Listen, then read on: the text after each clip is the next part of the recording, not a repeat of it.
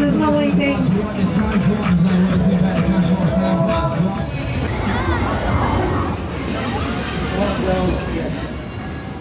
On this video, we'll be looking at two traditions, both dating back over 700 years.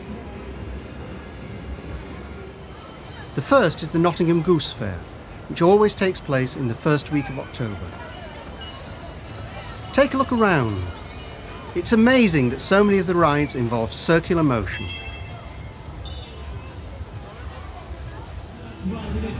But why? What makes people enjoy the experience of being thrown around and turned upside down? Much of the enjoyment is the sheer exhilaration of the atmosphere at the fair. But maybe the enjoyment also stems from experiencing both the speeds involved in the rides and the forces involved in circular motion.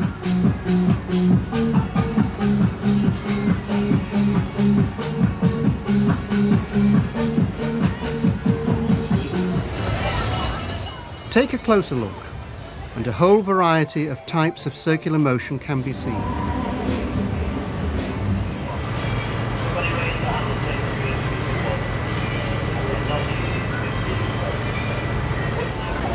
The rate of rotation is sometimes constant. That is to say, the circular motion is uniform.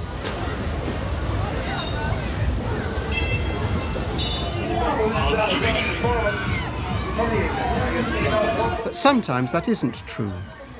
Here the rate of rotation isn't constant, so we have non-uniform circular motion. Some rides involve two circular motions at the same time, but about different axes of rotation.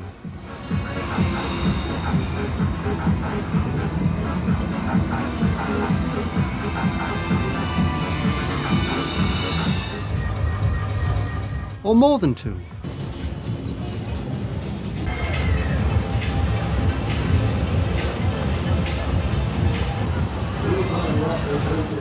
Some of the rides are in the horizontal plane.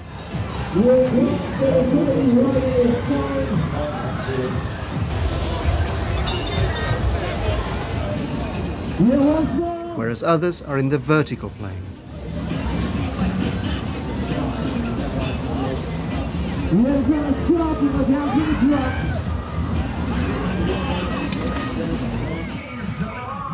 While rides like this involve a number of rotations about different axes in different planes.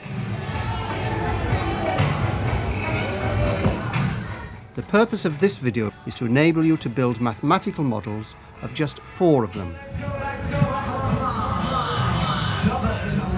We'll look closely at each ride and describe the properties of their motions. This is the Chair-a-Plane roundabout. As it rotates, the chairs go out at an angle. The faster the rate of rotation, the larger the angle. How does that angle relate to the speed of rotation? Does the angle depend on the weight of the child? Or is it the same when the seat is empty? And is the angle the same in the inner circle as it is in the outer circle? What type of model would you use to model this motion? Is the motion uniform or non-uniform? Is it in the horizontal or vertical planes? It's uniform circular motion in the horizontal plane.